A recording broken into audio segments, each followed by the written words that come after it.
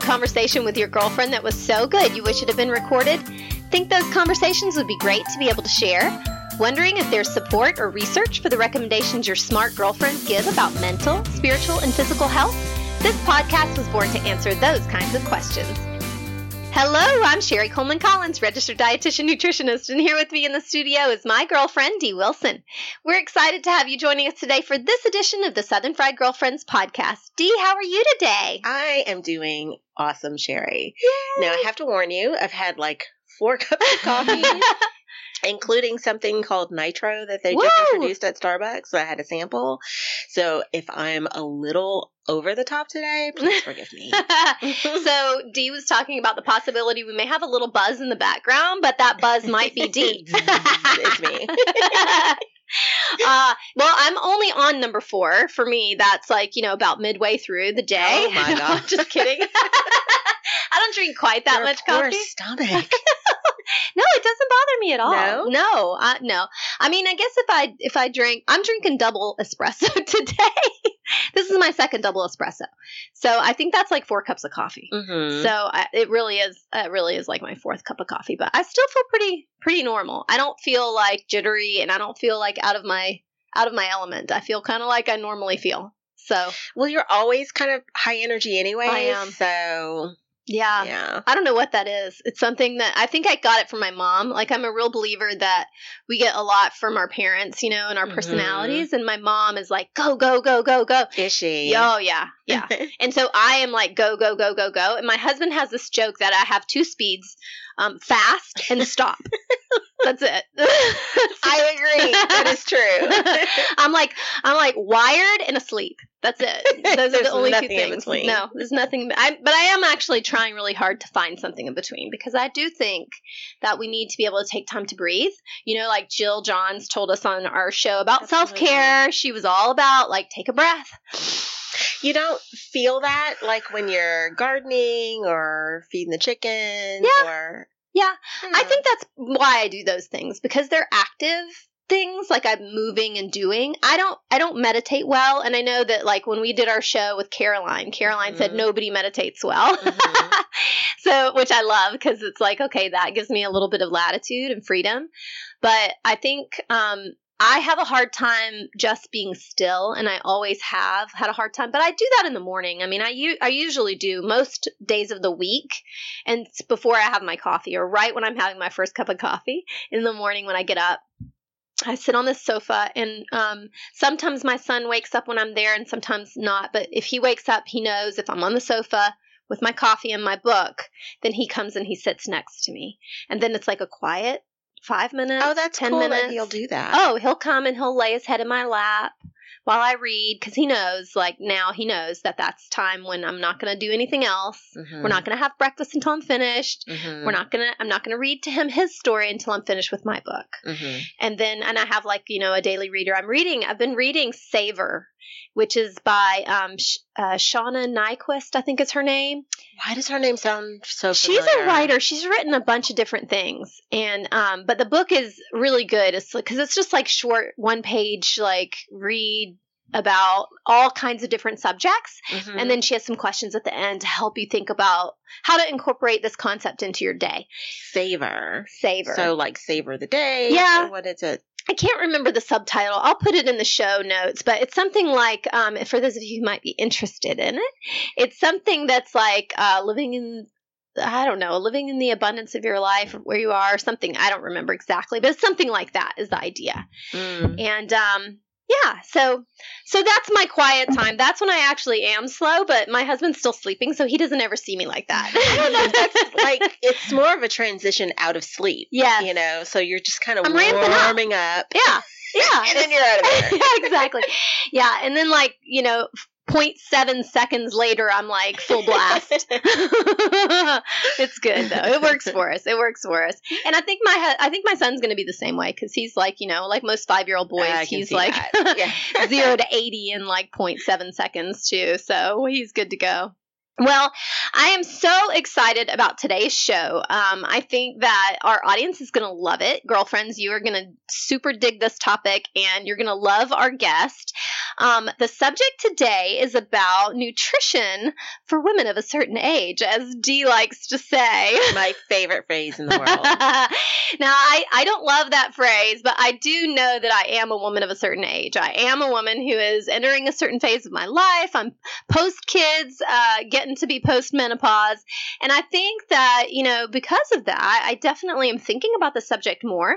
And I think even for younger women, I mean, this is such an important topic, thinking about how our nutrition needs change as we get older. So, because if you're lucky, you're going to get older. And it's funny because we were talking, I don't want to talk too much about this yet because I think Val's going to have some interesting things to add to this. But we were talking about how like getting older is sort of taboo in our society and like, it's a bad thing somehow to get older. And it's just the weirdest thing. It's so stupid. It's like, I have friends who aren't going to get older, who died young. And it's like, I feel blessed and so happy and excited to be able to get older. And, there are things about it that are like, really, like, this is really happening. Like, I'm not too crazy about the depth of the wrinkle in my forehead, but I'm also like, are you measuring that? Like, what are you? I am. I have like a little ruler, a tiny ruler. Get your little protractor. No, but seriously, I mean, there are a few things that I'm like, okay, I'm not crazy about that. But on the whole, like, I like the fact that I'm getting older. I feel really great in my body and my skin and my life and the choices I'm making. I feel more confident. All the things that you think should happen as you get older and experience life more, I'm feeling those things, and those are good things. Absolutely. Everett asked me this question earlier in the week. He was like, if you could go back to any time in your life, what time would you go back to?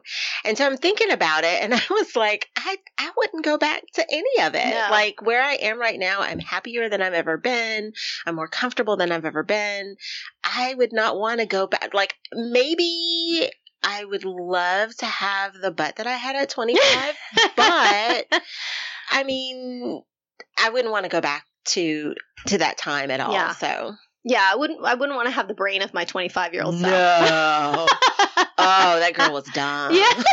And don't talk about me. No, I was dumb too. Yeah, that 25-year-old Sherry did not make very good decisions. No, but those decisions got me to where I am today, and I would not give anything for the lessons that I learned at 20, 21, 25, 32. Yeah. Like, I wouldn't give anything for them. And I'm happy to have had those experiences, but I'm happy where I am right now. Yeah, absolutely. Absolutely. There are definitely benefits to getting older. Oh, did you hear that?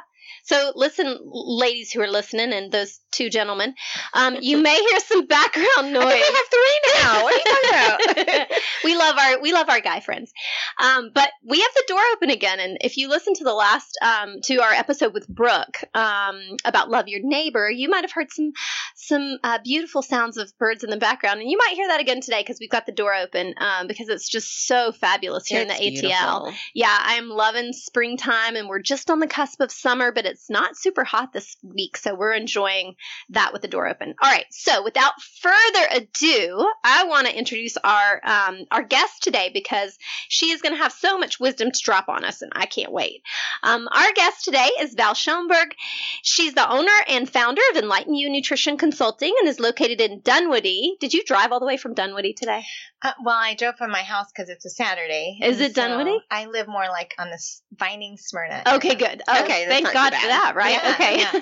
I also have an office in East Sandy Springs. Oh, good. Okay. Oh, good. Yeah. Okay. So she's a registered and licensed dietitian, just like me, but she is a board certified as a specialist in sports dietetics and a certified menopause practitioner with the North American Menopause Society, which I didn't even know was a thing until I saw that in your bio. Val has over a decade of experience treating all types of eating disorders while also specializing in sports nutrition, menopause, and women's health. Val's greatest joy and passion has been her 4 kids. Praise the Lord for kids. And is grateful that they've grown up enjoying all types of food and cooking while having a healthy relationship with their body.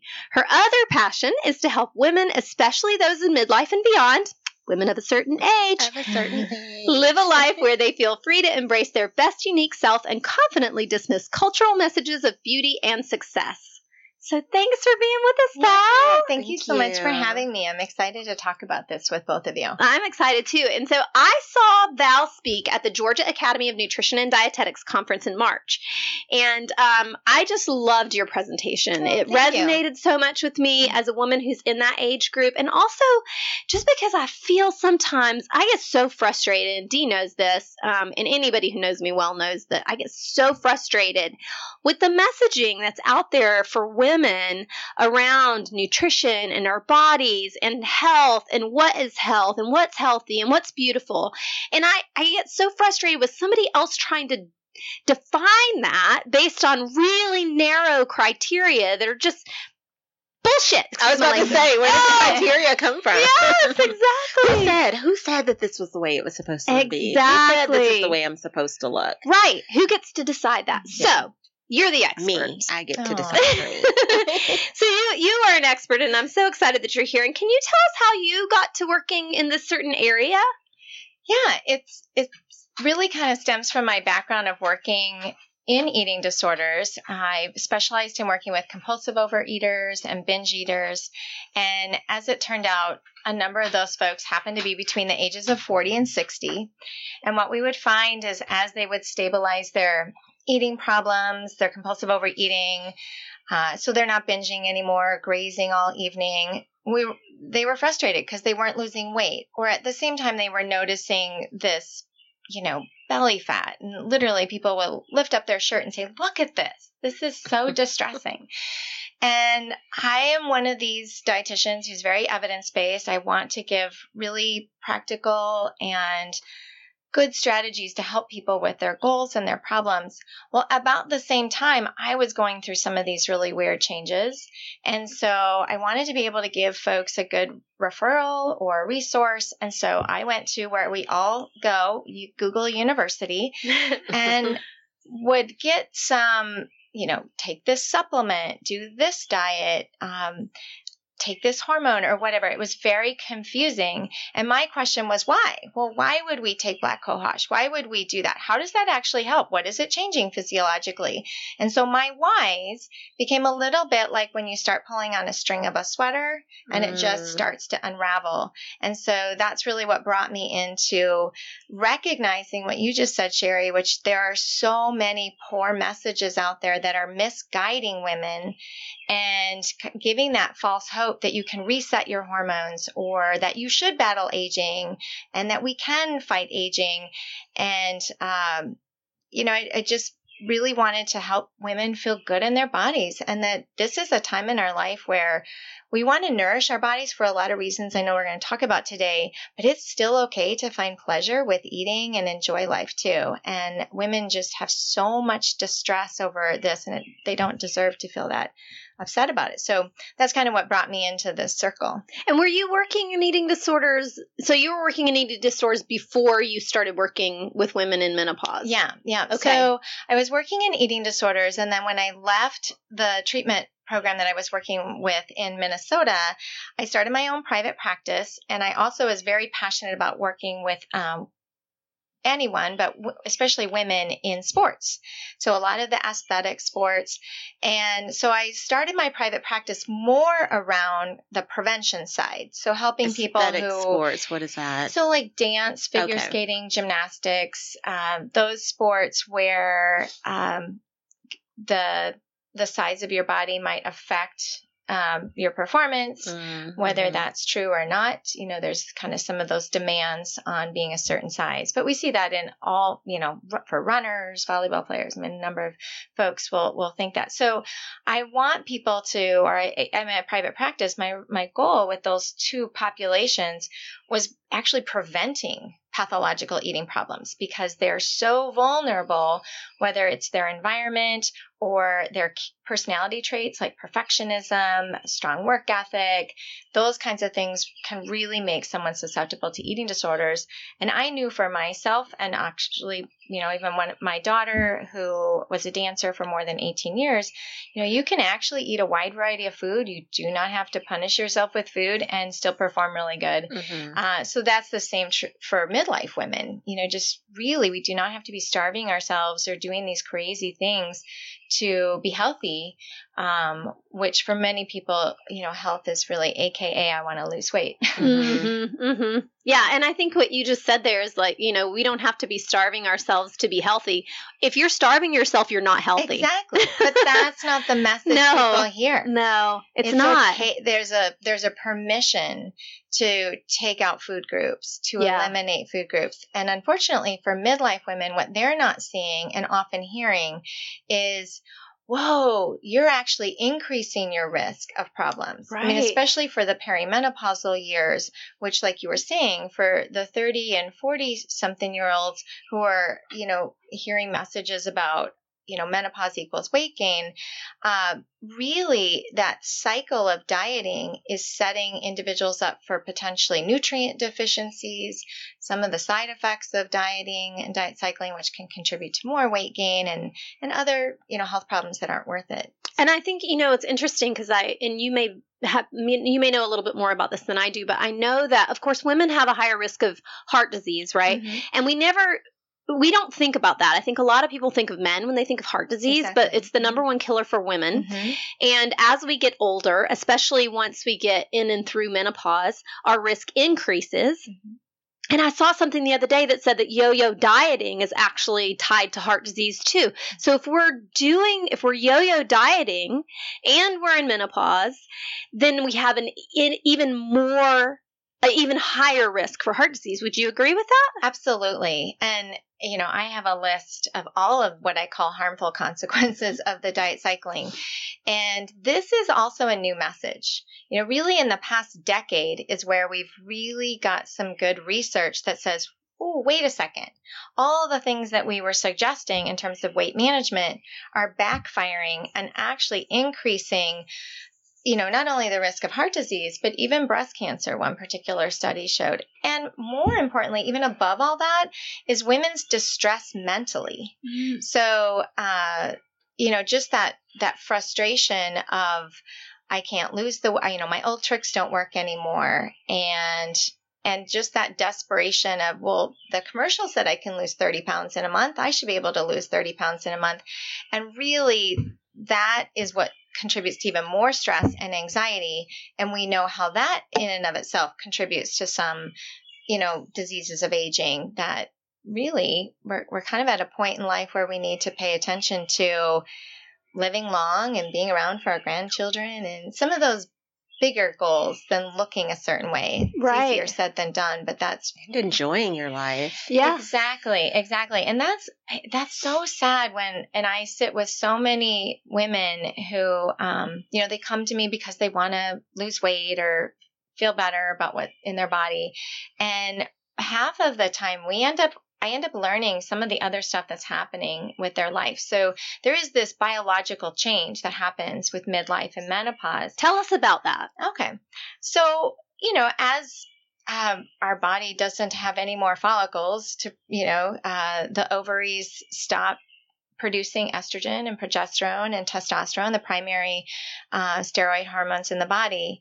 And it's meant to be that way if you really think about it. I mean, menopause is really a process. It's mm-hmm. not a disease, which sometimes we pathologize this thing that is a hallmark in a woman's life. But it's really the end of her reproductive years.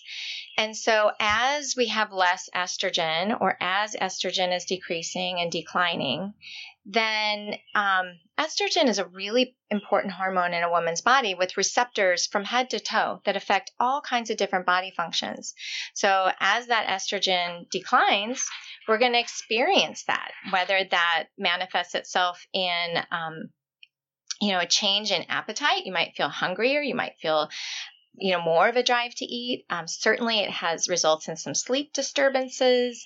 Some people will talk about this brain fog, this menopause fog, which can kind of be really frustrating to deal with, as well as, one of the key hallmarks is hot flashes, mm-hmm. which can be embarrassing and really frustrating. And then, of course, the weight gain. So menopause is really a natural thing, but we end up with a lot of experiences or symptoms because of this change. And one of the things I like to tell people when they are so frustrated that this is happening, and why is this happening? Our grandparents didn't go through this, or whatever those things are, is if you think about it, What? Imagine those days when you went through puberty. You might be able to remember some of that. And when I tell groups this, like, think back, what can you remember about that change? Maybe you had acne. I mean, a lot of things happened, mood-wise, a lot of different symptoms. And I don't know about other people, but boy, I remember 5th grade and 6th grade getting the movies, and we didn't have video. It was the reel-to-reel movies. We had where they separated the boys and the girls. Yes. We got the talks. Here's what's going to happen. Here's why this is happening.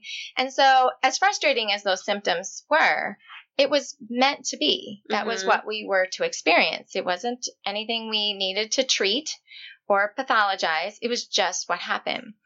The difference is menopause is really the same thing. This is a part of a woman's life for whatever reason. God intended that we would not produce children anymore and go through that reproductive change. It's not explained. People aren't given the heads up. Instead, we are told you should fight aging. You need to remain young. We can battle aging. Take this, do that. Do it naturally too. So all of those different messages. And I think that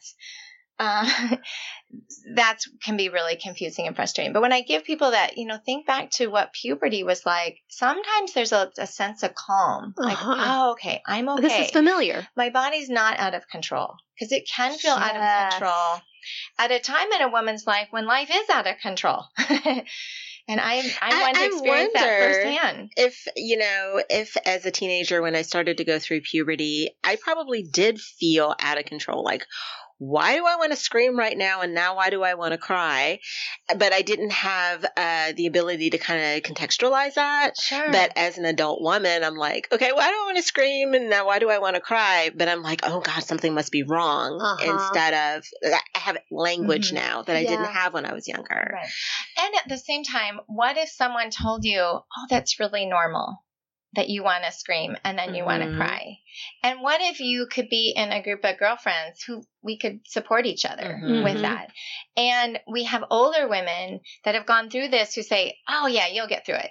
I mean, just like puberty was a blink. If you talk to women in there that are, 10, 20 years post-menopause, they're like, yeah, it wasn't that big of a deal. Part of it is not like that big of a deal, and now you can have sex without worrying about having a baby. And you never have to wonder if your period's going to sneak up on you. Yeah. No more periods. Never. Yes, you can wear those white jeans and any time of the month. Anytime. Whenever. Yeah. So I think that it really comes to there are some reasons why I think our generation is talking about this, thinking about this in more of a catastrophic way than it has in previous generations. But at the same time, we don't need to be necessarily having to fix it. Yeah. This isn't something we have to fix. It's helpful to understand. One example is the brain fog. So there are cognitive changes that happen as estrogen declines and the way estrogen interacts with just the frontal lobe of our brain. And when I learned that, I was at a North American Menopause Society conference, and they were talking about these cognitive structural changes that happen with neurobiology and the brain chemistry. And it was super helpful for me to hear that, because there is kind of a frustration over, I can't see half the time. That drives me crazy. But then I can't remember my things arms like got I shorter used to. for some reason. Yeah. Oh my gosh, the memory piece. Yes, it's like I can't remember things, or I'm forgetting things. And if it's not on a list, and I used to be sharper than that. So this dulling kind of effect. I don't have this background, but I know for some of my clients, they have a history where their parent went through some type of a dementia or Alzheimer's. And so as they're experiencing that is really scary. Yeah. Oh, I've had a panic attack. My mother died from early onset Alzheimer's. Yeah. And I have had a full-on panic attack when I could not remember something. And I'm like, okay, when did the symptoms start with my mom? And I've had to really dial that in because it would drive me crazy. Yeah. And so when I listened to this researcher talk about number of there's a lot of psychological research that's being done in that area, and recognize like there's a difference between pathological dementia and Alzheimer's and this brain fog that's happening. And when I even heard that, there was kind of the sense of, okay, this can be really normal. And then I can laugh at it a little bit more and know that it's going to be okay. And probably it's more related to the fluctuations than even just the decline of the estrogen. And so that was really interesting. And I think that can be helpful for women to get that information and feel not so freaked out by some of these symptoms. Mm-hmm. So as we think about like all of these physiological changes that are happening because of the hormone changes in our body, how does that change our nutrition needs? Like how do our nutrition needs change perimenopause and then postmenopause? That's a great question. So as perimenopause, that's that time when, hormones are fluctuating. So women will, notice that their periods are maybe increasing, maybe increased bleeding. Or unpredictable. They're unpredictable. So you might have a period every couple of weeks and it might be, more bleeding. I mean, certainly you want to talk to your gynecologist and have that checked out. But as that happens in those perimenopausal years, you might be struggling with an iron deficiency because we're losing more of our iron from that. And so that's one thing to kind of check out. As a woman, and the other thing about the perimenopausal year is to recognize, let's prevent weight gain. This is a great time to be having healthy behaviors in place, eating those nutrient-dense foods, make sure that you have a regular exercise routine. Then as a woman has their, final menstrual period and goes into the postmenopausal years, we don't have that estrogen on board as readily from the ovaries. Estrogen can be produced in other parts of the body. It's a different form and does different things with body functions. But nevertheless, as that changes, one of the key things is the interaction of estrogen on bone health. Mm-hmm. So estrogen has a really important role in terms of bone mineralization. And so if we don't have that estrogen and we're naturally decreasing our bone, even from the age of 30 on, but as that happens through postmenopause, it becomes really a concern. If you don't have enough vitamin D, if you're calcium, you don't have good sources of calcium. And of course, exercise, resistance, strength type work is important for as the muscles are strong, they pull on the bones, they keep the bones strong. So exercise is just as important as some of those nutrients that we need to pay attention to, as well as protein, making sure that we have adequate protein because that's important for both our bone and muscle health. Another effect of postmenopause is on our heart health. So cardiovascular diseases that include heart attacks and strokes. And so what can we do about that? Well, first, definitely paying attention to cholesterol, which, we're debating how do we really treat cholesterol, but certainly a high fiber, a good soluble whole grain type of diet, we know has some good efficacy. Or even instead of focusing on one particular nutrient, a lot of people focus on a single nutrient. Just make sure you have your vitamin D. Mm-mm. Yes, that's important, but it really is a dietary pattern. Mm-hmm. So we know we have good science that shows that a Mediterranean style of eating, which is high in fruits and vegetables, and whole grains, good sources of fatty fish like omega-3 fats, nuts, beans, seeds. Nuts. Yeah. So it feels too simple, though. That's not super sexy. But guess what? That has the best science to back it up. I talk about that diet a lot on the show. Yeah. I'm a big proponent of the Mediterranean diet. But there's something about us that says if it's not difficult, it's not going to be effective. I know. Isn't that crazy? What crazy. Is wrong with us? Why do we want to abuse ourselves? I don't know if it's just that it's not difficult. Because frankly, I have found, and Sherry, maybe you have too, it's more difficult to eat well at home consistently for many of our people in today's busy culture than to take out a whole food group. Just tell me not to eat carbohydrates. It does require more thinking. That's for sure. Because really, if you don't have a process in place where you plan your meals every week, you get to the grocery store, you get good food in your house, you take time to get that crock pot ready, you cut up the fruits and vegetables, those are the behaviors I hear more frequently. I don't have time for that.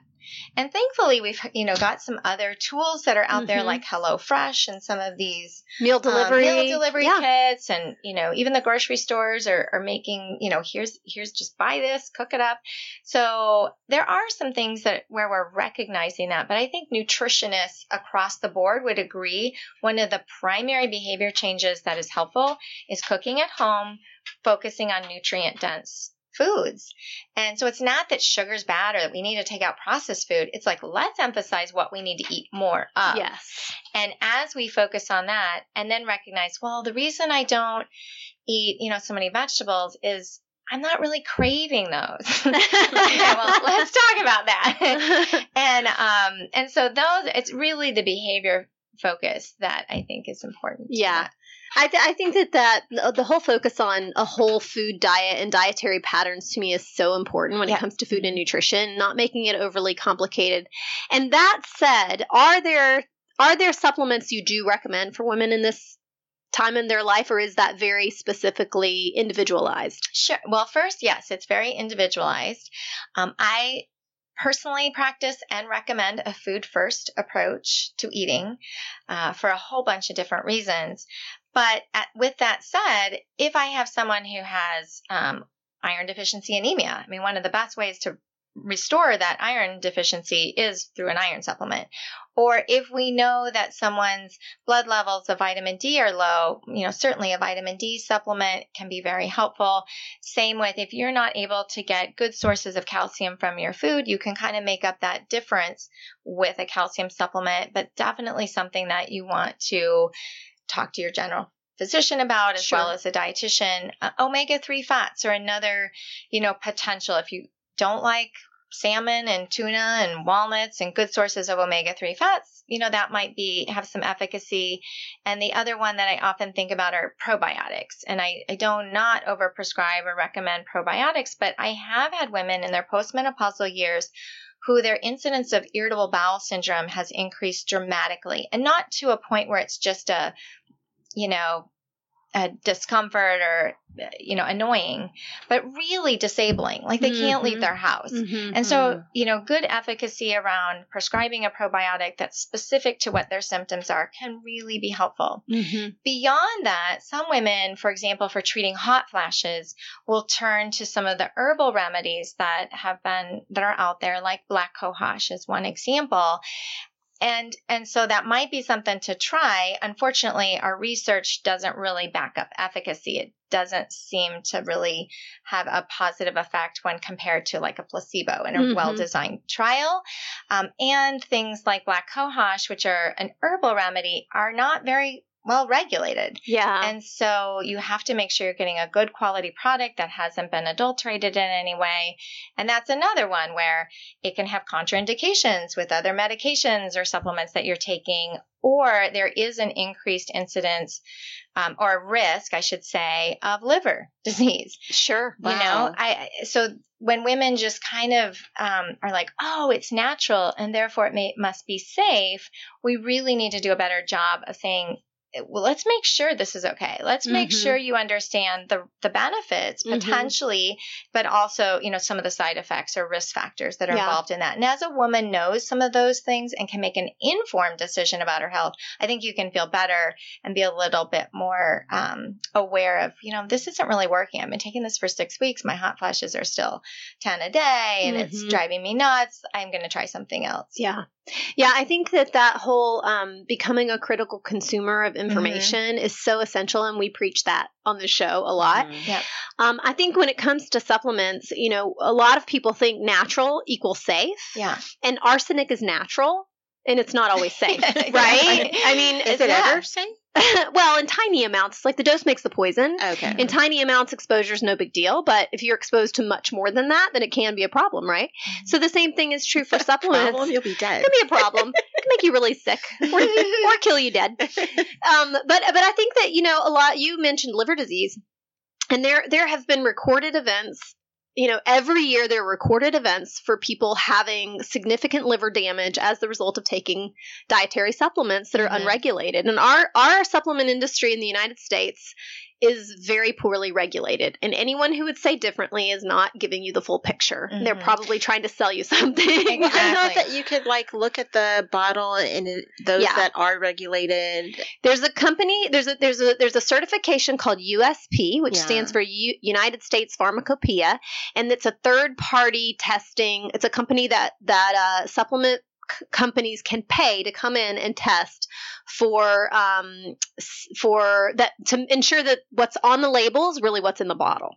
And yes, those are the ones that you want to choose most often. Absolutely. When it comes to vitamins and mineral supplements, it's pretty easy to find companies that use USP.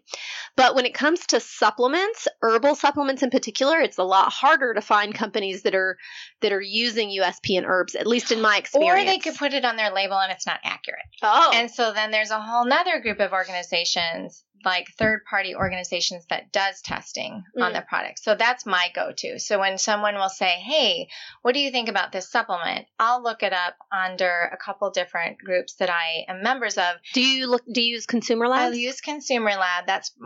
I like them a lot in terms of they do a really nice review, and it's an unbiased, hey, we tested all these products. It's got a lot of mercury in it, for example, or it's not what it is on the label. There is like 75 more milligrams of caffeine. Well, okay, the woman's already not sleeping well at night, and she's taking that in the afternoon and wondering why her sleep is disrupted. So some of those kinds of things aren't on the label. And that's the problem, is that the regulation, there's too many supplements out there. So the FDA is calling, they are calling out some of these programs. Like, for example, I can't even believe over by where I live, there's still a store that advertises HCG. And the FDA has said, this is illegal. Like, you are not supposed to use these supplements. What's HCG? Supplements. Human chorionic. Chorionic, yeah. Basically, it's a growth hormone. A growth hormone that's produced during pregnancy. And the theory is that if you take these drops, that it will control your appetite so you can lose weight. The funny thing about this is that if you take those drops, guess what? You're also prescribed a 500 to 800 calorie diet. I mean, you're not eating, so you're going to lose weight. So you see the common sense in that. Yeah. And but people lose weight really quickly, and then they attribute it to the HCG that they paid a lot of money for, instead of the fact that they did this really restrictive eating. So there's things like that out there that consumers don't know. I mean, if you're still putting that on your billboard and selling it, clearly it must be safe. And a lot of these things really have even been told by, in news outlets that it's not really something we should be doing. So Consumer Lab, is that something that's available to just registered dietitians? Can anyone? Anyone can be, but you have to pay a fee to be to be a member. And so a lot of consumers don't necessarily want to pay an annual fee to be a member and check out their supplements. And that's why you can certainly check with your physician or check with a registered dietitian. Most of us do have access to that information and can give you that report in terms of, for some people, that like black cohosh, coming back to that one as an example, that might be a good thing to try. If you are extremely distressed, you've tried everything else, and it doesn't seem to be a problem, it might be worth it to, give it that trial of 6 weeks. If you're feeling better, that could be helpful, but also make sure you're communicating that with your physician, because if you are on some medication, St. John's wort is another herbal supplement that has some good efficacy, but it has some really important contraindications with medications that this population might be taking as well for cholesterol or some of those kinds of things. So it's just having the conversation and asking questions. That's a great point. The sort of the potential for cross reactions with medications. I think that's something that people don't think about. Again, going back to the idea that natural is safe.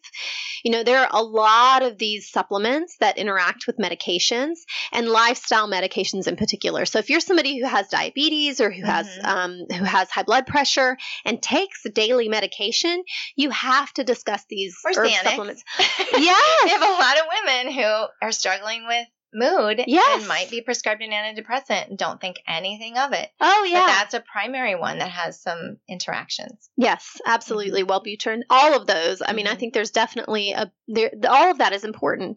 And so don't self-medicate yourself, I think is what I think I'm hearing, and what I would encourage people to think about is don't self-medicate. If you're struggling with some of these symptoms, talk to somebody about it. Whether it is your physician who may not know anything about nutrition, or a dietitian who knows a lot about nutrition and can probably help you at least through the food piece and some of the more natural approaches to managing. So speaking of that, I wanted to ask you about soy. Yeah. What do you think about soy? What are your recommendations when women ask? Because it's definitely something that I hear a lot about, and I think there's still a lot of confusion. Yes, that's a great question. And kind of the last part of that is natural. Yeah. It is natural and it is safe is really the bottom line. My master's research was in soy, and that was back in the early 90s. And so we've come a long way since then, because that was back in the day when we were all excited about soy protein and everything that it could do to reduce actually the risk of or many different diseases, but as well as hot flashes. And then we had, of course, the big landmark studies that come out and say, wait. We need to be careful with these soy isoflavones because they could increase and do increase a woman's risk of breast cancer. It has this estrogenic effect. So people heard it as if I eat soy, it's like taking estrogen. And that's really, first of all, some of those studies have been retracted. But at the same time, we've also gone back and said, wait, this is actually not true. And it doesn't make sense. It doesn't make sense. And soy as a food is actually it's a complete protein. It's a great source of protein, plant protein for anyone, and especially if you're practicing a vegetarian or vegan way of eating. When I have someone who tells me they're vegan and they won't eat soy, that's always really interesting to me because it's a great source of protein. And it actually is has some powerful antioxidants, so it can be helpful to the body in many different ways. But the idea that it acts like estrogen, this is where more recently we've done a better job of understanding what's happening there. So if a woman is wanting to take soy or isoflavones to help reduce their hot flashes, for example, and we don't have even really good studies that say that it helps. The reason why that we've learned is that you need a certain type of gut bacteria to be able to digest and use these isoflavones or convert them to an active form called S-equal. And it seems that only about a third of the women, say like in North America, have this gut bacteria that can actually convert it to what would be an estrogenic type form, this S-equal. And then even then, if we think about estradiol, which is the dominant hormone produced by the ovaries, there's 2 different receptors all throughout the body that do different things in terms of up or down regulating body functions. And we don't really know if you have that S-equal form, how is it acting on these estrogen receptors? I mean, is it a key that unlocks it seems that it might be able to help with hot flashes, but does it cause or prevent weight gain? This is when I've had young people come in and they won't eat soy foods because they think they're going to take a bunch of estrogen and get fat. And that even myth that's been around is really interesting and not based on any fact or truth at all. So it's hard to overconsume, impossible from the researchers I've heard that you can overconsume. Food form. In the food form. Exactly. So all of that in the food form, what do you mean? Tofu, soybeans. I'm talking about food versus supplements. Okay, so versus like a soy protein shake. No, that would still be a food form. Okay. What Sherry is referring to is there's a lot of supplements. You can buy isoflavones in a pill form. Some of the supplements that are out there, especially for treating menopause, if you read the label, it will say black cohosh and isoflavones are kind of the primary, or even red clover, are 2 primary or 3 primary ingredients that they'll be using to make the claims that they're going to reduce hot flashes, improve your mood, improve sleep, all these different things that they'll make comments on in terms of the labeling. But the whole food form would definitely be, we call them 1st and 2nd generation soy foods. So you can have tofu, tempeh, edamame, soy milk, all of those. And soy protein powder, for example, is really just the soy that's broken down into a powder, no different than a whey protein powder is the whey from milk that's basically already processed into, the individual amino acids, if you will. Gotcha. So that's what I think you mean in Sure. terms of the whole foods versus supplements. Yeah. I think that, whether it's fish oil supplements or soy or anything else we're trying to get more of, vitamin D, things like that. I think that, when we eat food, we get a whole host of other nutrients that support those particular constituents of the food that we're eating. Yep. When we get a whole package of food, of nutrients that are in food, they interact differently in our bodies than when we're taking very concentrated amounts of specific nutrients. Yeah, yes. Absolutely. Which is why we're whole food first dietitians. Yeah. And thankfully, more researchers are coming out and showing that in their data. Right. Of course, we're the translators too. I always say, there's the research and it sits in some ivory tower somewhere. And our job is to take that information and translate it into practical, realistic things that make sense for consumers. And so for so long, so much of the research is a single nutrient kind of focus. I recently wrote an article about spices and how spices might be helpful in reducing inflammation. Oh, that's interesting. And because if you do your Google University search, it seems like, whoa, just take some turmeric and just take some cinnamon and you'll solve all these problems. Well, when I dove into the raw research on that, there's really not good research on that. So I put it all together. Really? There's not much. There's not much. And it's not quality research. It's not quality research. But to the defense of the research, they're isolating, say, just cinnamon. Like they want to look at, does cinnamon cause this particular effect? And when it's compared to a placebo, they can never really show for sure, right? Well, when you think about incorporating these nutrients into a whole diet, so these supplements or these spices rather, if you think about the diets these spices are oftentimes coupled with. Yes, exactly. That's exactly what I came to in my conclusion is when you think about some of these spices and in, say, an Indian cuisine type of cooking where many of these have their beginnings in terms of their efficacy, they are eating a lot of whole foods, vegetables, fruits, whole grains. Lots of beans and legumes. Yep, lean meat. And so it probably is more of the constituents together working to provide a benefit. Right. And that takes us back to dietary patterns. Yes, exactly. It's not about isolating one thing. It's about all the things. Okay, so we're getting close to the finish of our time, but before we do, I want to talk a little bit about weight. Yes. Because we haven't really talked about that. And I think you've mentioned it a little bit. And I know that for many women at this time in their life, they do experience weight gain. And I guess the question is that inevitable? How do women either in advance of menopause, and you talked a little bit about this, but then also going through menopause and then in that latter part after menopause, what should we expect about weight? Sure. Well, what the research would show us is that on average, women gain about 5 pounds. And they'll see it more in terms of a redistribution of the body fat, more towards the abdomen. So if you had an individual who was genetically a pear shape where they were storing more of their fat historically in their lower extremities, they might start to notice that shift. They might even say the scale isn't changing, but I'm noticing I've, got this muffin top now and that's super uncomfortable. And how can I fix that? Do I just need to go do a bunch of ab work? And that is related to the decline in estrogen. There's not really a good explanation on why that is. It just happens to be so. So if you had an individual who was genetically more of a pear shape or apple shape, and they're already storing their fat in their abdomen, then that can feel more concerning because now they're storing more fat. When we store fat in our abdomen, it tends to be this type of highly metabolic fat called visceral fat. So that's where physicians and doctors in the medical community get concerned and will say you need to lose weight to reduce your risk of heart disease. And so you need to get this waist size down. Yeah, you need to change this.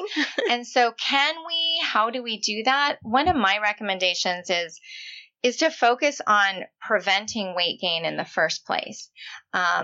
I think a lot of individuals, because we're having like even the conversation we're having, we're talking about it from just the hormone perspective. We're only seeing it through that lens. When you go to a 50,000 foot level and you look at what's really causing weight gain, and when you even look at science, it's not just really the hormones. It really is a lifestyle change. Yeah. You know, there's this thing that happens that's a natural part of aging called sarcopenia, which is the natural loss of lean tissue, starts again in your 30s, but ramps up as you go through menopause. And so a woman's calorie needs can decrease by almost 25% as they're going through this change. And on top of it, at a time when life is changing, crazy things are happening, parents are aging, kids are getting married, moving from Minnesota to Georgia, all these stressful things. And guess what? We probably might be eating more or cooking less at home when it's just you and your husband or you yourself. And so those behavioral changes potentially increase our intake at a time when our intake is actually should be a little bit lower. And the final piece, I always call this a perfect storm. The final part to this is if someone's been diet cycling for years and years, then the body has all of this kind of like metabolic adaptations. It's like the body says, no way, we're not losing weight anymore. You've been through too many famines. Enough. I'm going to keep you alive. I'm going to protect you. So that's why it can feel like my old tricks don't work anymore. I can't lose weight. There's so many factors to look at other than just estrogen and that we have to fix that one thing. My biggest recommendations are everything we've talked about, you know, focusing on the dietary patterns, making sure you're making behavior changes that do include cooking more at home, probably eating out less, watching your alcohol intake, as well as increasing activity. So making sure that you're doing the strength work, flexibility work, some good cardio work. And guess what? All of these things which sound, oh, I should be able to do that, come at a time when you're not sleeping in the middle of the night, you're having hot flashes. And so there is a paradox of, yes, we need to make these important changes, but it's really hard sometimes. And so getting that support, having an accountability partner can help keep people on track too. I love that. All practical advice that may not be super sexy, but is absolutely effective. Yeah. And I mean, it's what I'm trying to do. Yeah, so me too. I do walk the walk and talk the talk, as they would say, in terms of, I get it. I know what it feels like. I know all of this. And at the same time, I used to be I still am an avid exerciser, but it's harder. It just isn't the get up and go. It's just more difficult. I have to plan it. I have to make it a priority and know that it's important and that the payoff isn't to change a number on a piece of tin, right? But to keep me healthy so I can run around and chase my grandchildren the way I watched my parents chase my grandchildren around. And that's, you have to have a non-scale goal around this health piece. It's so funny you say that because I literally last night, my husband, we've started going in the spring in the warmer weather. We always go for a walk in the evening, almost every night after dinner. And so we were walking around and I just said to my husband, like, I'm finding that the scale's I've creeped up a little bit on the scale and I'm having a little bit of a harder time getting it down. Like typically I could just do this or this and it just came right down. But I said, I've come to the realization that I either have to eat less or exercise more. And he laughed at me and I was like, but there also, doesn't there come a time where you can't really eat less? And sure. Really move more. And we have to be careful. Body. We do have to be careful because we certainly don't want to be eating less to the level of where we're going to have nutrient deficiencies when we're trying to keep our bones healthy and we want to make sure we're keeping our heart healthy and our muscles healthy. And so the other part to that is some women who maybe have never had to worry about it, lower BMI, I mean, not unhealthy, not an eating disorder or anything like that, but they seem to be the most distressed over weight changes because whoa, like what is this happening to me? I've always had this identity or whatever might be going into it. And what research would show too is there's a chance that a part of that weight gain can actually be cardioprotective. And we have some studies that show the risk of mortality decreases when women kind of gain some of this weight. I know that doesn't help people feel better, but I've watched it firsthand recently, as my parents have always been like a normal, healthy body size. They're very active. They eat really well. And sadly, but good thing, we've gone through a few bouts of cancer with my family. My mom most recently had just survived through stage 4 non-Hodgkin's lymphoma. Wow. And if anyone has ever dealt with that chemo is wicked. And she lost weight so quickly because of that. And she didn't have a lot of weight to lose. And of course, the dietitian steps in and helps her, no, you cannot lose any more weight, because here's the deal. What women or people in their older years die from is often infection that is secondary to not being able to eat because they have no appetite, or they get thrush, and the malnutrition is actually what can contribute to the death versus the cancer itself. And so watching that firsthand, that has been another motivator for me in terms of, struggling through it's 5 pounds. I got to go buy a different size, or some of those kinds of things, recognizing we got a lot of life ahead of us. Yes. And so, we don't just need to throw caution to the wind and not worry about it. And at the same time, recognizing there can be a plan in that, in terms of helping us be healthy. That is one of the things I think that's kept my parents alive, is they have been healthy enough to get through the treatment, if you will. Mm-hmm. Mm-hmm. Yeah, I think that, and I don't mean to suggest that I'm hyper focused on it. It's just something that I noticed. No. I think that's a really normal response, and certainly okay. And to also, how can we reframe that? How can we take that thought that seems kind of normalized and turn it around to health? Yes. And that can feel really uncomfortable and frustrating. And at the same time, I'm doing what I need to do. We're going on our walks. We're eating really well. Okay, maybe we're eating out all the time and we're vacationing. Maybe we need to watch that. For me, eating less means not eating ice cream every night. Exactly. So I kind of frame it the way that it would have been framed when we were in 5th grade. You can expect to gain 5 pounds could be like, you can expect for your breast to be tender and begin to grow. Like it's just a part of the process. Shrink. Yeah. And does that 5 pounds equal? Does that 5 pounds mean you're not healthy? Yes. So our culture has such a, weight equals health paradigm. Mm-hmm. And so we all believe that if I'm gaining weight, I'm not healthy. And if I don't look, of course, then there's the whole other part of it, which is the body image or the identity piece. Like, who am I? Like, I'm not a mom who takes care of my kids anymore. Who am I? Who do I need to be? And so that mental piece kind of comes into it probably more than, what does that 5 pounds really mean for an individual? And I think that's where some work can be done. Yeah. Oh gosh, we didn't even really have time to dive into the whole, what do women feel? Like, what's the messaging that women are getting about what we're supposed to be like? I mean, you talked about anti-aging a bit, I think it's very interesting to me. And there's some really good things that have happened recently, even, I think, where women hadn't always been adequately represented in advertising, particularly among beauty brands. Like cosmetics and things like that. And I think we're seeing such a beautiful shift in so many areas.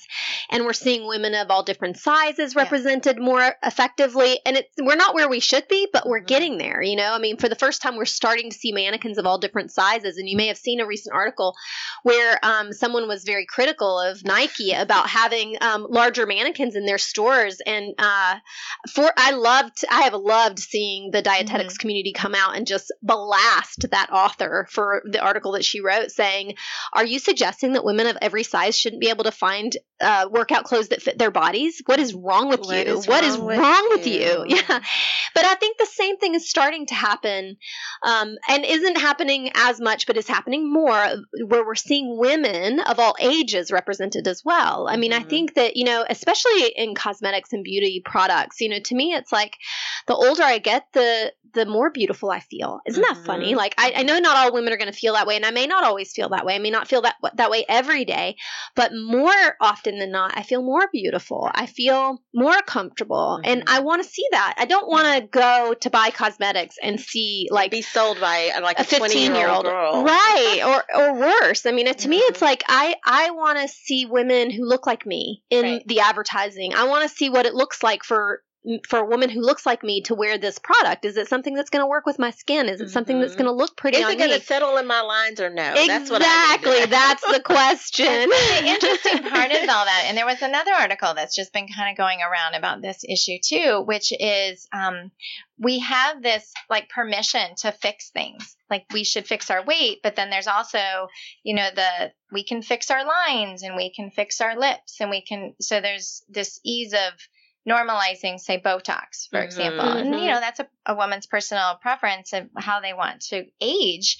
But at the same time, if we can't look around, every single woman has their face pulled tight. We're not going to see the person who looks like us all the time. And so it is. Well, that's not to say that it's not normal, but like natural. Yeah. And a really good book that I think I sent you the resource, which is just when I started to feel comfortable in my own skin, it started to sag. And I so related to that book because I'm like, oh, that is so true. Like that is me. And so now we have a way to help our skin not sag, but do we really need to do that? Yeah. Like at some point, can we just stop having to fix everything? Yeah. And really, we deserve to own our accomplishments. We deserve to own our lines, our stretch marks, all of this stuff. Like we get to rise up. One interesting piece of information is that, not all animals go through menopause. And I think just until recently, just humans and the orca whale have been talked about. And when they look at like, why is that? Well, the orca whale, for example, when they study them, they need to stop reproducing because the orca mom, stays around the pod of her whales to help these young whales learn how to find the really good salmon that they need to feed on. It's a super interesting story. And when you think about it, they're the wisest. They're the ones that everyone looks to in terms of helping them perform and, grow and develop. And as women, we need to be that too. Like we need to be these warriors that we deserve to be the wise women who are like the orca whale. I just loved it when I came across that story because I want to have a tribe of sorts that want to just not have to fix everything about us to conform to this society. Oh, I love that. That's kind of beautiful. I love that. I was sitting here thinking of myself standing in the mirror a couple of mornings ago and like pulling up the skin on my breast to like make my breast go. That's probably TMI. I'm sorry. No, it's not. But we're among girlfriends. It's not. But yeah, like why do I feel? I mean, I'm a 46-year-old woman. My boobs are gonna sag. Why do I feel like I need them to look like they did when I was 20? Yeah. I just let it go. Yeah. Yeah. And let them go. It reminds me of the show we did with Lisa Sampson about Letter to My Younger Self. You have to listen to that show. It's so good. And I'll put links to these shows I've mentioned during today's show on the post that accompanies the show. But, we talked about that, that we are meant to. In fact, there's scripture that supports the fact that especially as believers, we women are supposed to be helping younger women who are coming up behind us. And I think that is applicable whether you're a Christian or not in every aspect of our life, right? In our communities, in our work lives, in our professions, in our families, we have the opportunity to share the things that we've gleaned from the years that we've lived. We talked earlier about, not wanting to be 25 again. I don't want to be 25 again. That girl was stupid, But this 45-year-old woman has learned some things in 20 years that I think are helpful for my 21-year-old sister. Yeah. And I want to share with her those things so that when she's, 30 and 40 and, whatever, she feels she gets some of this a little sooner than I did. Yeah. Yep. Well, I love this. Has been so great, Val. Thank this you. is so helpful and I think timely for us, but I'm sure for our listeners as well, whether they're in their 20s or 30s or 40s or even past that. And I know there'll be some listeners who are shaking their head going, oh, yeah, I remember that. Mm-hmm. But it's helpful reminders and practical solutions that I think we all need for helping be healthier regardless of our age. But all of us are going to go through menopause at some point, and we need to be prepared. And I think you've given us a lot to think about.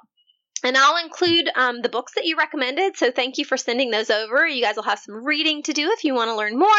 And how can people connect with you if they want to do that? Sure. My website is enlightenyounutrition.com. So hopefully you'll put the link for that. And you can email me at val@enlightenyounutrition.com. Or you can find me on Facebook and Twitter and Instagram. Or you can call me directly.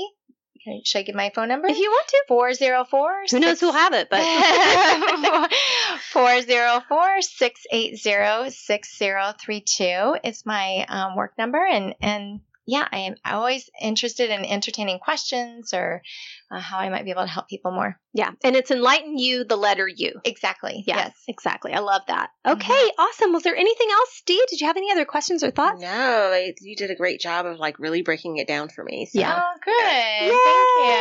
Thank you. Awesome. Well, as we wrap up the show today, we have one question that we close every show with, and that is, what are you going to do to be healthier today? So for me, I've been doing more cardio recently than I do typically. You know, I love to lift weights, but recently got a Peloton and have just been, I won't say obsessed with it, but I have never been like a cycling spin type person, but I love it. I love it. I love the community around it. I love the exercising. It's great. But you know, my muscles are really missing that weightlifting. So I'm going to go and do my arm routine this afternoon. Good for you. What about you, Val? Well, for today, even right after here, I'm stopping at the grocery store to load up on some fruit because we have my stepson visiting and he loves to munch on fruit, you know, instead of a bag of chips. So we like to keep that around the house. But to that, I love also spinning. But for me, it feels so amazing when I get outside on my bike. So I've been trying to make that a priority to get outside and bike. The Silver Comet Trail, for example, is just a lovely place to go. And I feel, you know, physically and mentally energized every time I get to do that. I love that. That's awesome. My family's coming over today, so we're celebrating Father's Day early, and my family's coming over today, my parents and my sister, and I'm cooking for them. So that's what I'm going to do to improve my health today. Spend time with the people that I love, and I love to cook, as everyone knows who listens to the show or follows me anywhere. I love to cook, so for me it's both my relaxation, but also a way that I show love and nourish my body, but also my spirit. So I'm really excited to have time with my family and be able to cook for them. So that's how I'm going to be healthier today. And I hope that you guys who are listening have plans for today that you're going to put action behind. And if you have any questions at all, please don't hesitate to reach out to us. You can reach us at southernfriedgirlfriends@gmail.com, or you can always email me at dietitiansherry@gmail.com. We are happy to hear your thoughts and really want to know the things that you want to hear more about. But I think this show has been awesome. Yes. And again, I want to say thanks to Val for joining us. For having me. And thank you, girlfriends, for listening today. If you love this show, share it with a friend. Make sure that you rate it and you subscribe so you don't miss a thing. Have a great day, y'all. Bye. Bye.